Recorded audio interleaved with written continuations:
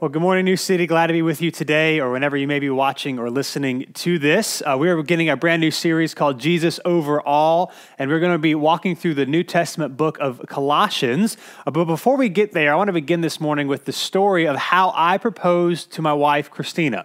Now, some of you might be really excited to hear this. The other half of you might be like, whatever about it. But let me just share this with you. I am not a super romantic guy, but I will say I did this one particularly well. And so what happened was Christina and I, again, if you're not familiar with our story, she dumped me twice. So we started dating our freshman year of college. That summer, she broke up with me, and we got back together, in the fall of our sophomore year.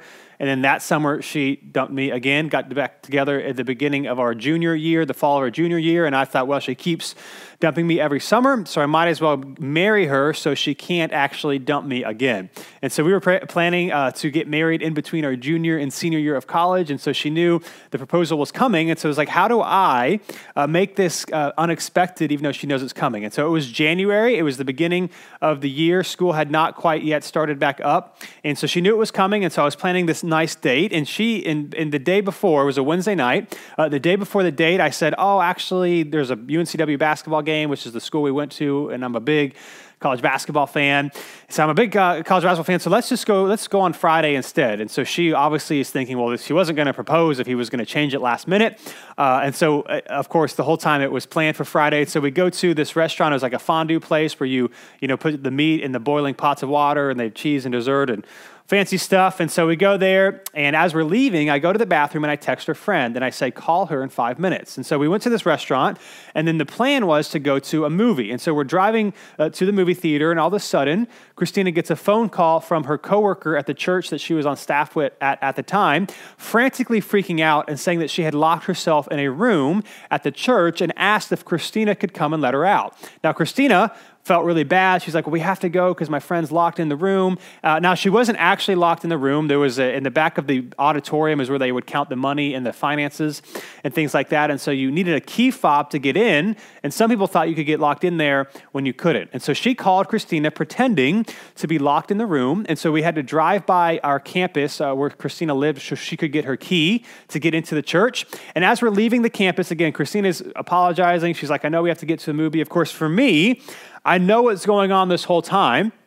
And so as we're leaving campus, I really had to go to the bathroom. Now, this part of the story is not relevant to what I'm trying to share, but for the guys, I think you'll enjoy this. I had to go to the bathroom really bad. And so I told Christina, let's pull over. I need to pull over and go in the woods. And she's thinking, well, why don't you just wait till we go to the church so that you go to the bathroom, I'll let my friend out. Of course, I couldn't do that because I was going to be proposing at the church. And so we pull over, I run into the woods, go to the bathroom, get back in the car. Christina's like, that was weird. I'm like, don't worry about it. We go to the church, we get in there, we walk into the auditorium, and on the auditorium, there's flowers, there's candles, there's my piano, there is a painting we had a friend make for us. And so very clearly, this is about to go down.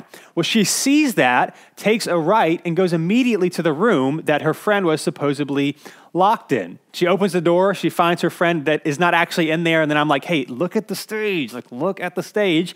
And then she realized, oh, this was probably, our friend was never locked there to begin with. And so we go to the stage, I play her 2 songs, and on top of that, the year before her birthday is in January, I gave her a journal, and I took it back, and I said, I'll write in this for the next year, and then I'll give it to you next year. And so she broke up with me again that summer, and I still wrote in it. Okay, so bonus points there. I still wrote in it. And my last entry to her was when I proposed in that January, a couple of weeks before her birthday. So again, not super romantic, but that was one time that I did things really well. Now, why do I share that story? Is that Christina was worried, right? She thought we had this plan. We were going to go to dinner and then a movie. But that was obviously changed when her friend called. Now, she was worried. Why? Because Christina wasn't in control. She didn't know what was going to happen. She felt bad for her friend. Of course, I knew what was happening, knew what was in control. And so I wasn't worried at all. And I share that story because this is the question that we're going to be looking at as we begin our time in Colossians this morning, and that's this. How can we experience joy in hard times, right? Can we experience joy in hard times? And what does that actually look like? Again, you're watching this from your home, right? We can't actually gather physically. You can't go do many of the normal things that you can do because of the coronavirus. And so we're all experiencing hard times. all of us. So how do we experience joy? Is that even possible in the midst of all of this unknown? And so we'll be in Colossians chapter 1 this morning. I want to give you a little bit of a background and context. If you have a Bible, you can go ahead and flip there. Maybe you got one on your phone. The scriptures will be on the screen as well. But let me give you some context behind what's happening in this letter as we get into it and looking at this idea is that can we experience joy? And so we've entitled this series, Jesus Over All, because Colossians is all about the supremacy and the kingship and the lordship of Christ over everything, even in the midst of hard times. And so the context of this book is Paul is writing this letter from jail in Rome. So no, you probably are not watching this or listening to this from jail, but all of us are at home a lot more than we would like. And yet Paul actually wrote some of his greatest works of the New Testament while in jail. So just because we are in a situation we may not like, not able to do some of the things that we would like to do, doesn't mean that God is not up to something. So he's writing this letter because Epaphras has come to visit him. Now Epaphras originally heard the gospel from Paul, and he actually went back to Colossae to plant the church that Paul is writing this letter to. So Epaphras comes to Paul and basically explains to him that there is some dangerous false teaching going around in the church, and Paul is trying to write to the Colossians to encourage them to continue even in the midst of difficulties to grow in spiritual maturity and their love for Jesus. Now, there's debate about exactly what was going on, what was maybe the false teaching that was going on. It could have been led by a leader that was rising in the church. We're not exactly sure, but they are likely mixing some pagan, non-Christian ideas and some Jewish ideas, and they were losing sight of the gospel. And so Paul writes this letter for Epaphras to take back to the Colossians for them to refocus and re-engage what is actually important. And so here's what it says. He writes this about 62 AD from jail. It says this in verse 1. It says, Paul, an apostle of Christ Jesus, by God's will, and Timothy, our brother. So again, real quick, Paul, if you're not familiar with his story, he's one of the foundational leaders of the early church, wrote about 2/3 of the books in the New Testament. He was a Jewish religious leader before he had a radical conversion to Christianity, which you can read about in the book of Acts. And so he's an apostle. Now, apostles were people who only lived in the first century, who had experienced the risen Lord Jesus after his death and burial, and had been specifically commissioned by him for the work of ministry. So, for example, the 12 disciples, they were apostles. Paul actually never saw Jesus in the flesh before Jesus ascended back to heaven. But again, his conversion story is that Jesus appears to him when he was on the road to go persecute more Christians, and he was called specifically by God. So he has a weight and an authority behind what he is saying. So Paul, the apostle,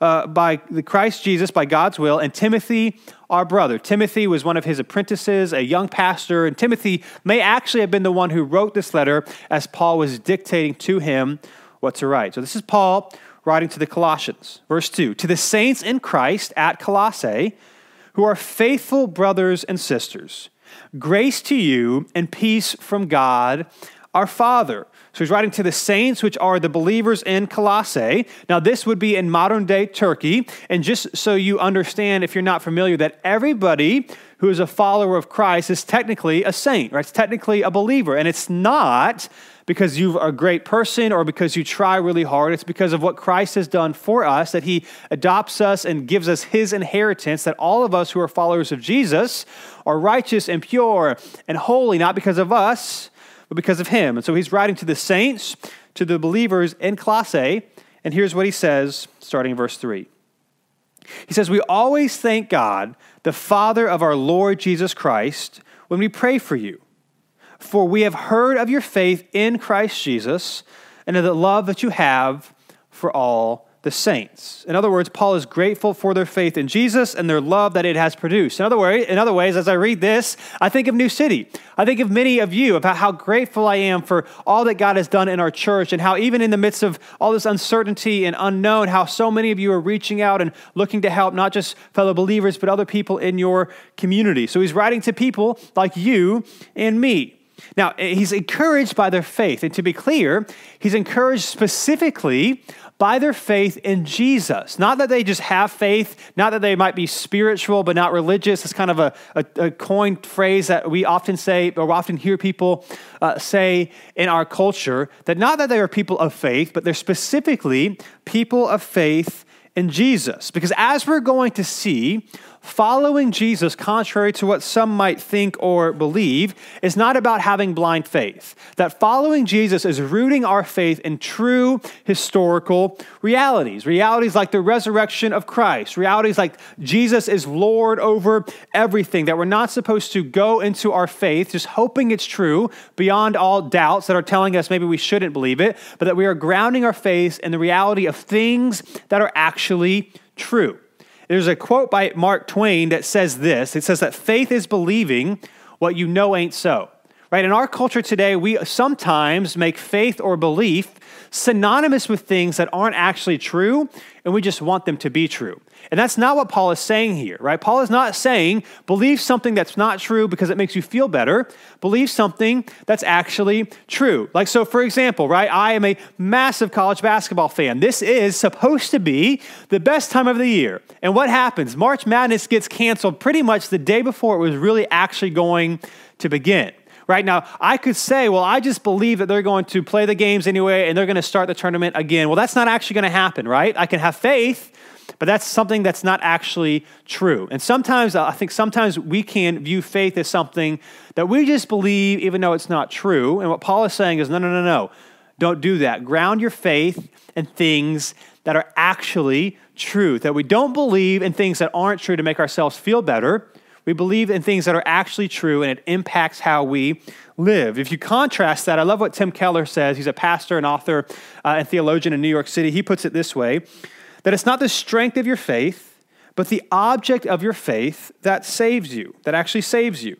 Strong faith in a weak branch is fatally inferior to weak faith in a strong branch. And his point is, no matter how much faith you have in something, if it is not true, it cannot save you or it cannot do for you what you would want it to do, right? And the contrary, even if you just have a little bit of faith in something that is actually true, the resurrection, the death, the burial of Jesus Christ and what he has done, even if we just have a little faith at times as we're wrestling with doubts and questions, it's not the strength of our faith, but it's the object. And so as Paul is saying that you and I want to root our belief and our trust in things that are actually true. And things that are actually true. And so all that to say, here's the point as we begin our series in Colossians that I want us to see. That faith in the wrong thing will not save you from your fears. The point here is that faith in the wrong thing will not save you from your fears.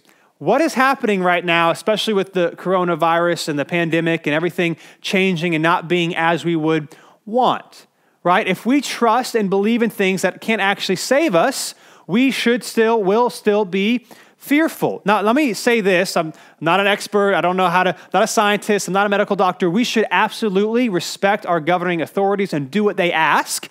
But we at the end of the day, you and I are not God. At the end of the day, you and I cannot control this virus of where it will spread and what it will do. And so we put all of our faith in our governing officials or in our social distancing, we aren't actually guaranteed that we're still going to get the results that we want. Or if we put all of our faith in maybe disregarding what they're saying and go along with our lives. Now, maybe you switch this, maybe not just the coronavirus, but anything in our lives. If we put our faith in things that can't actually save us, that we will actually still be fearful. We actually need to trust and put our faith and belief in the God who is actually in control and hope and look forward to, for the day for him to continue to work even in the midst of hard times. Again, faith in the wrong thing will not save you from your fears. In other words, void of Christ and his lordship over our lives and the world, you and I should be afraid. And again, not just because of this virus. I think this virus is opening us up to the fact that we're not in control, but anything in our life. Like we're not in control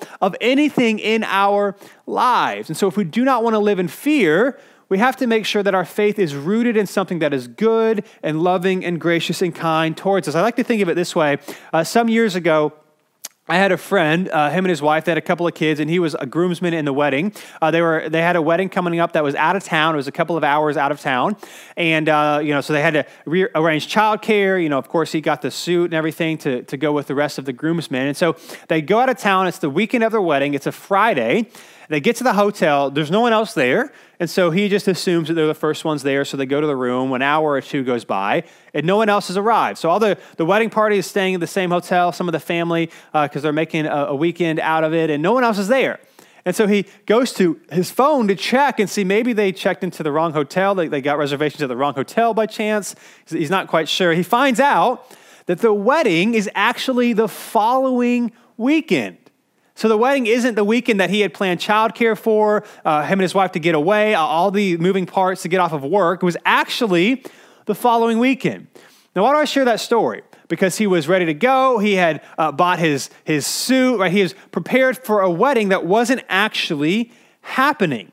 And it's the same thing for us today. If we place our faith and trust in anything that is not actually ultimately in control over all things, which is Jesus, then we could be the best dressed to a wedding, but if the wedding isn't happening, it doesn't actually matter, right? Faith in the wrong thing will not save you from your fears, and that is what Paul is getting at. Remember the gospel. Place your faith in Jesus, because when life is hard and we are not in control, if we don't want to live full of fear, we have to actually make sure our faith and our trust is in the right thing.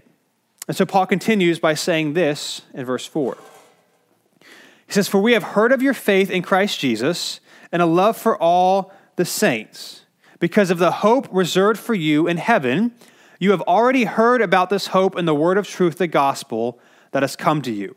In other words, he said, the sign of your faith is not just that you believe intellectually in Jesus, but that your love to the saints, to the fellow Christians in your community, is a sign that the gospel has actually taken hold of your heart. See, what had happened here is that the people in the church in Colossae did not just care for their family or their friends, but they also began to care for all of the believers in the church, people who they might have politically disagreed with, people who they might have never spent any time with before hearing the gospel and experiencing the love of Jesus. So the gospel had changed how they interacted with one another, and they had found something. Here's why this had done this, because they had found something that united them and compelled them to love. They had found something that was more important than their political affiliations and their jobs and careers that they might have, to their own personal preferences. They had found something greater that allowed them to unite around the cause. They'd found the love of Jesus. Now we see this happen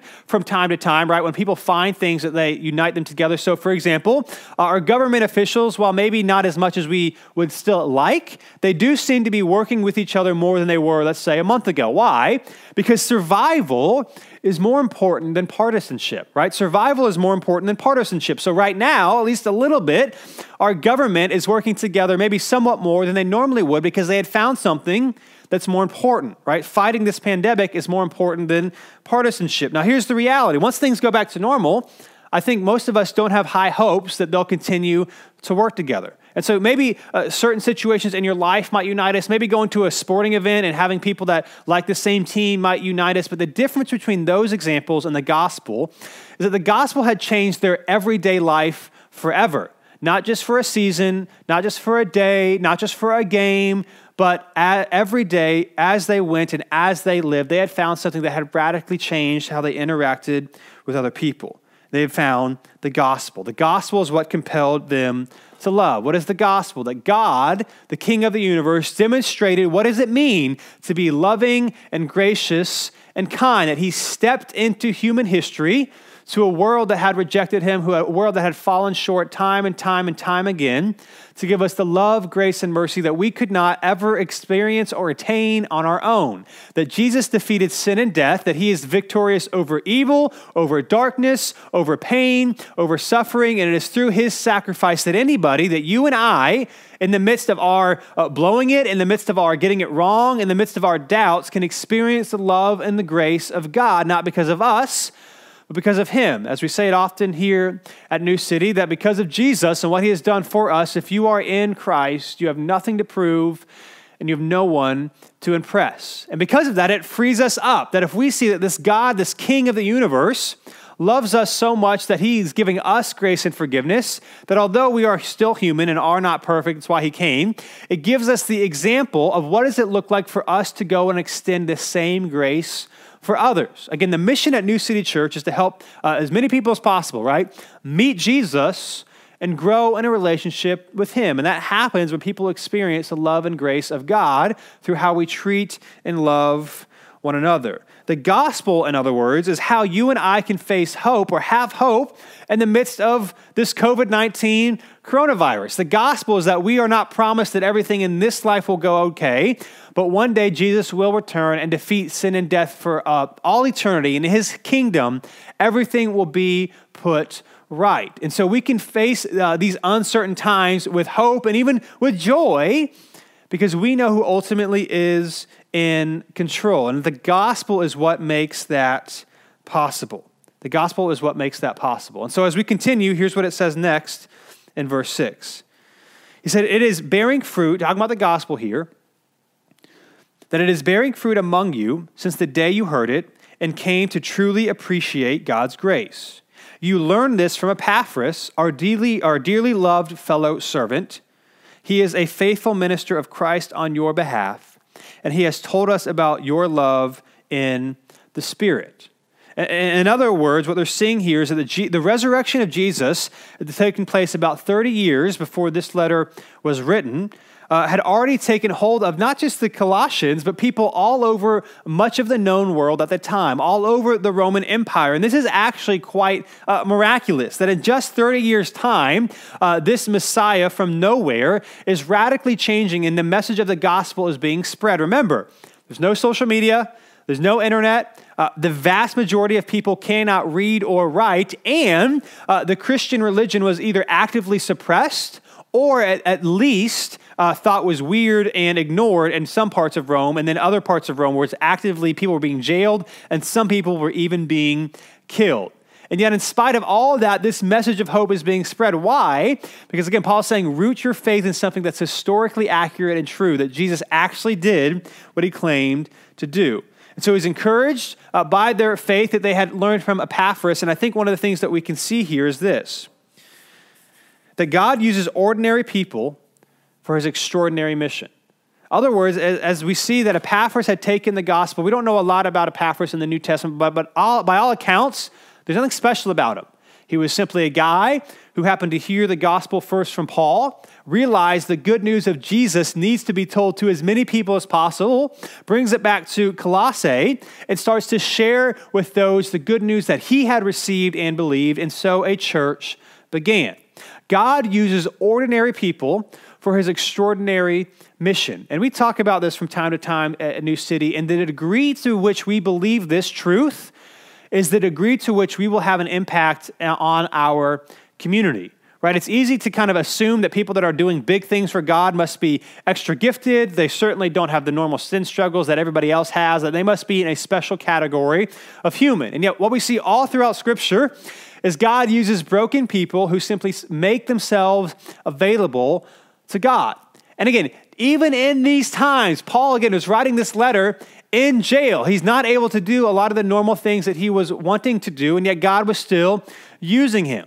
And so for us and for you and for me, we need to remember that it's not the special people, but it's the ordinary people who make themselves available. Now, you might be wondering, how do we do this right now, right? How do we be on mission for God right now? The two things that come to mind is this for me. One is that we can pray. And again, not actually just say or think about it, or actually get on our knees, spend time literally in prayer, not just generally for our nation and for the world, but for specific people that you know.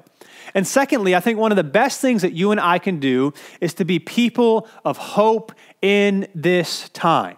People of hope. And so that we would not be a people of fear, that we would not be people that are spreading fear, but as we talk with people, text with people, call with people, however we're still connecting with one another, our coworkers, our friends, that people would notice and see that we don't have the same fear as other people. Here's just practically, in full disclosure, I could be completely wrong on this, right?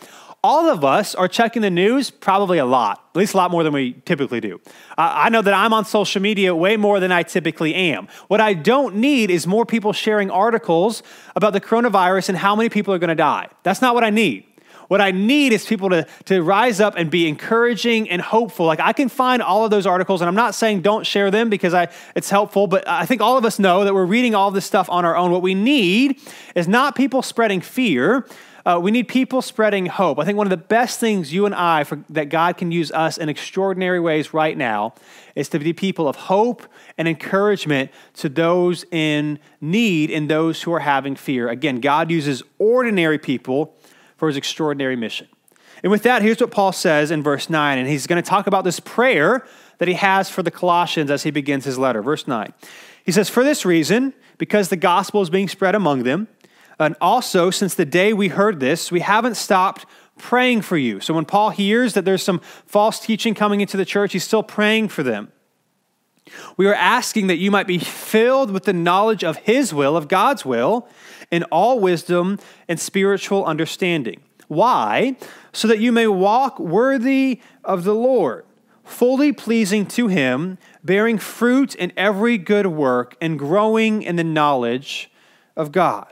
In other words, Paul is praying for the gospel work in Colossae to continue and for the believers to be encouraged. He's praying for them what? For them to be filled with the knowledge of God and God's will for them. And then he wants them to continue to walk in that love, in that knowledge, and bear fruit. In other words, that this is not just an intellectual exercise for Paul. He's not saying, maybe in our context, read your Bibles and learn a lot about Jesus. He's saying, do that, but then use that knowledge to grow closer to Jesus and to love other people the same way that Christ has loved you. It's not just an intellectual exercise. It's something that's practically relevant to their lives. And the problem is when we restrict following Jesus to just learning about the Bible, we run into the problem that I think all of us experienced when we were in school, right? We all had classes and things and materials that we had to study where we would ask the teacher, what does this have to do with everyday life? Right? And so it would be hard for us to actually study and read and do the assignments that we know were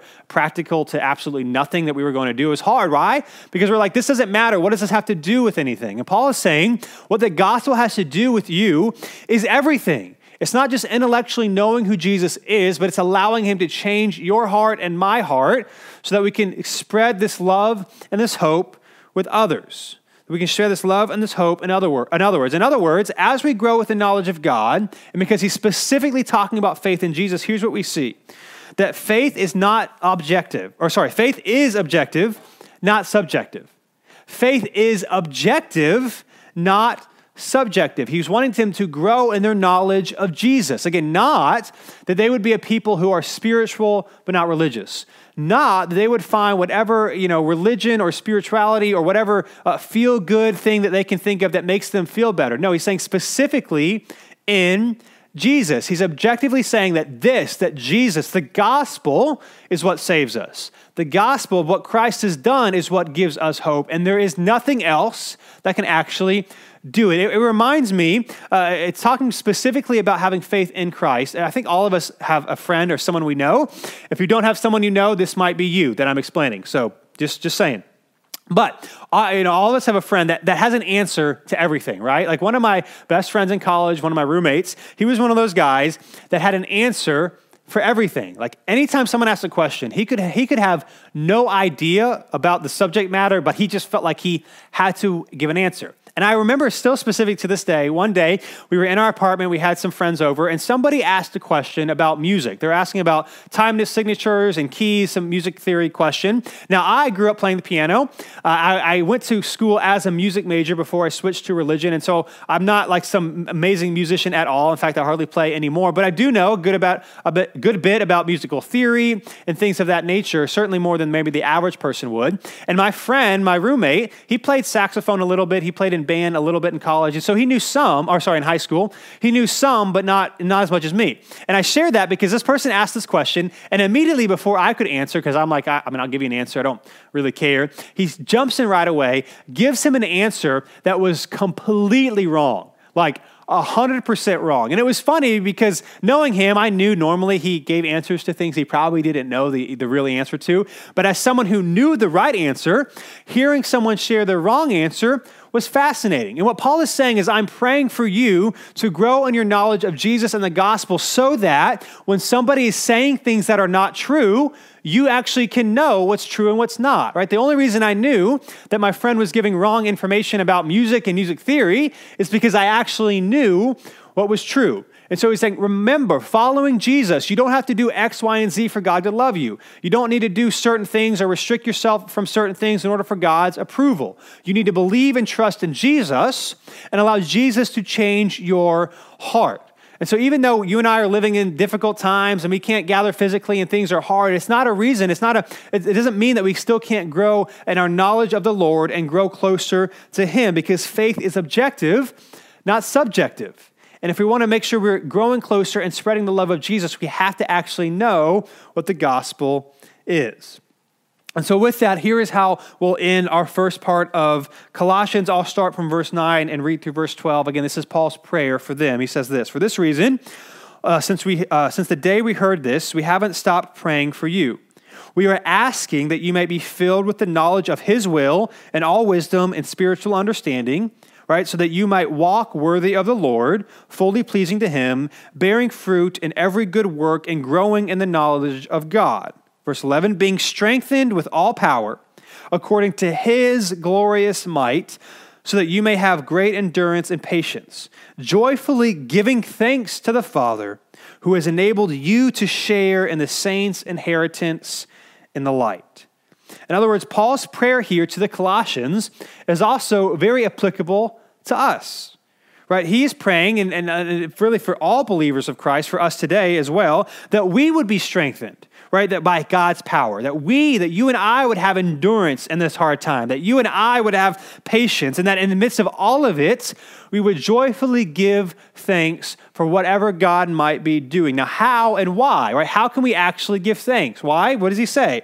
Because we are sharing in the saints' inheritance in the light. In other words, that all the riches and goodness that Christ has coming to him when God reestablishes his kingdom are coming to us. Not because of us, but because of him.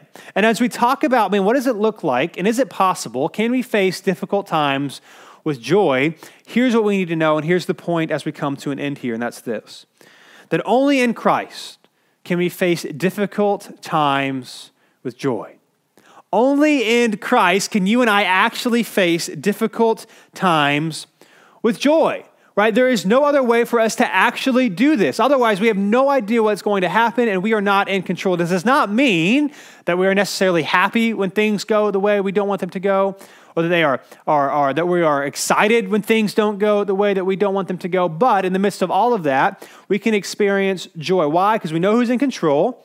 And if we use this time well, we can use this time to allow us to grow closer to Jesus. It reminds me of, I think of a couple of years ago, I was in a wedding with one of my best friends growing up. Him and his family are from India. And so they moved to the States either right after or right before he was born. In an Indian wedding is awesome, especially if you're part of the wedding party. So it's a 3-day event. It's It's Friday, Saturday, Sunday. You don't go to everything. The family's really the only people that go to everything. But if you're in the wedding party, you go to most things, right? So I was there Friday night and pretty much all day Saturday.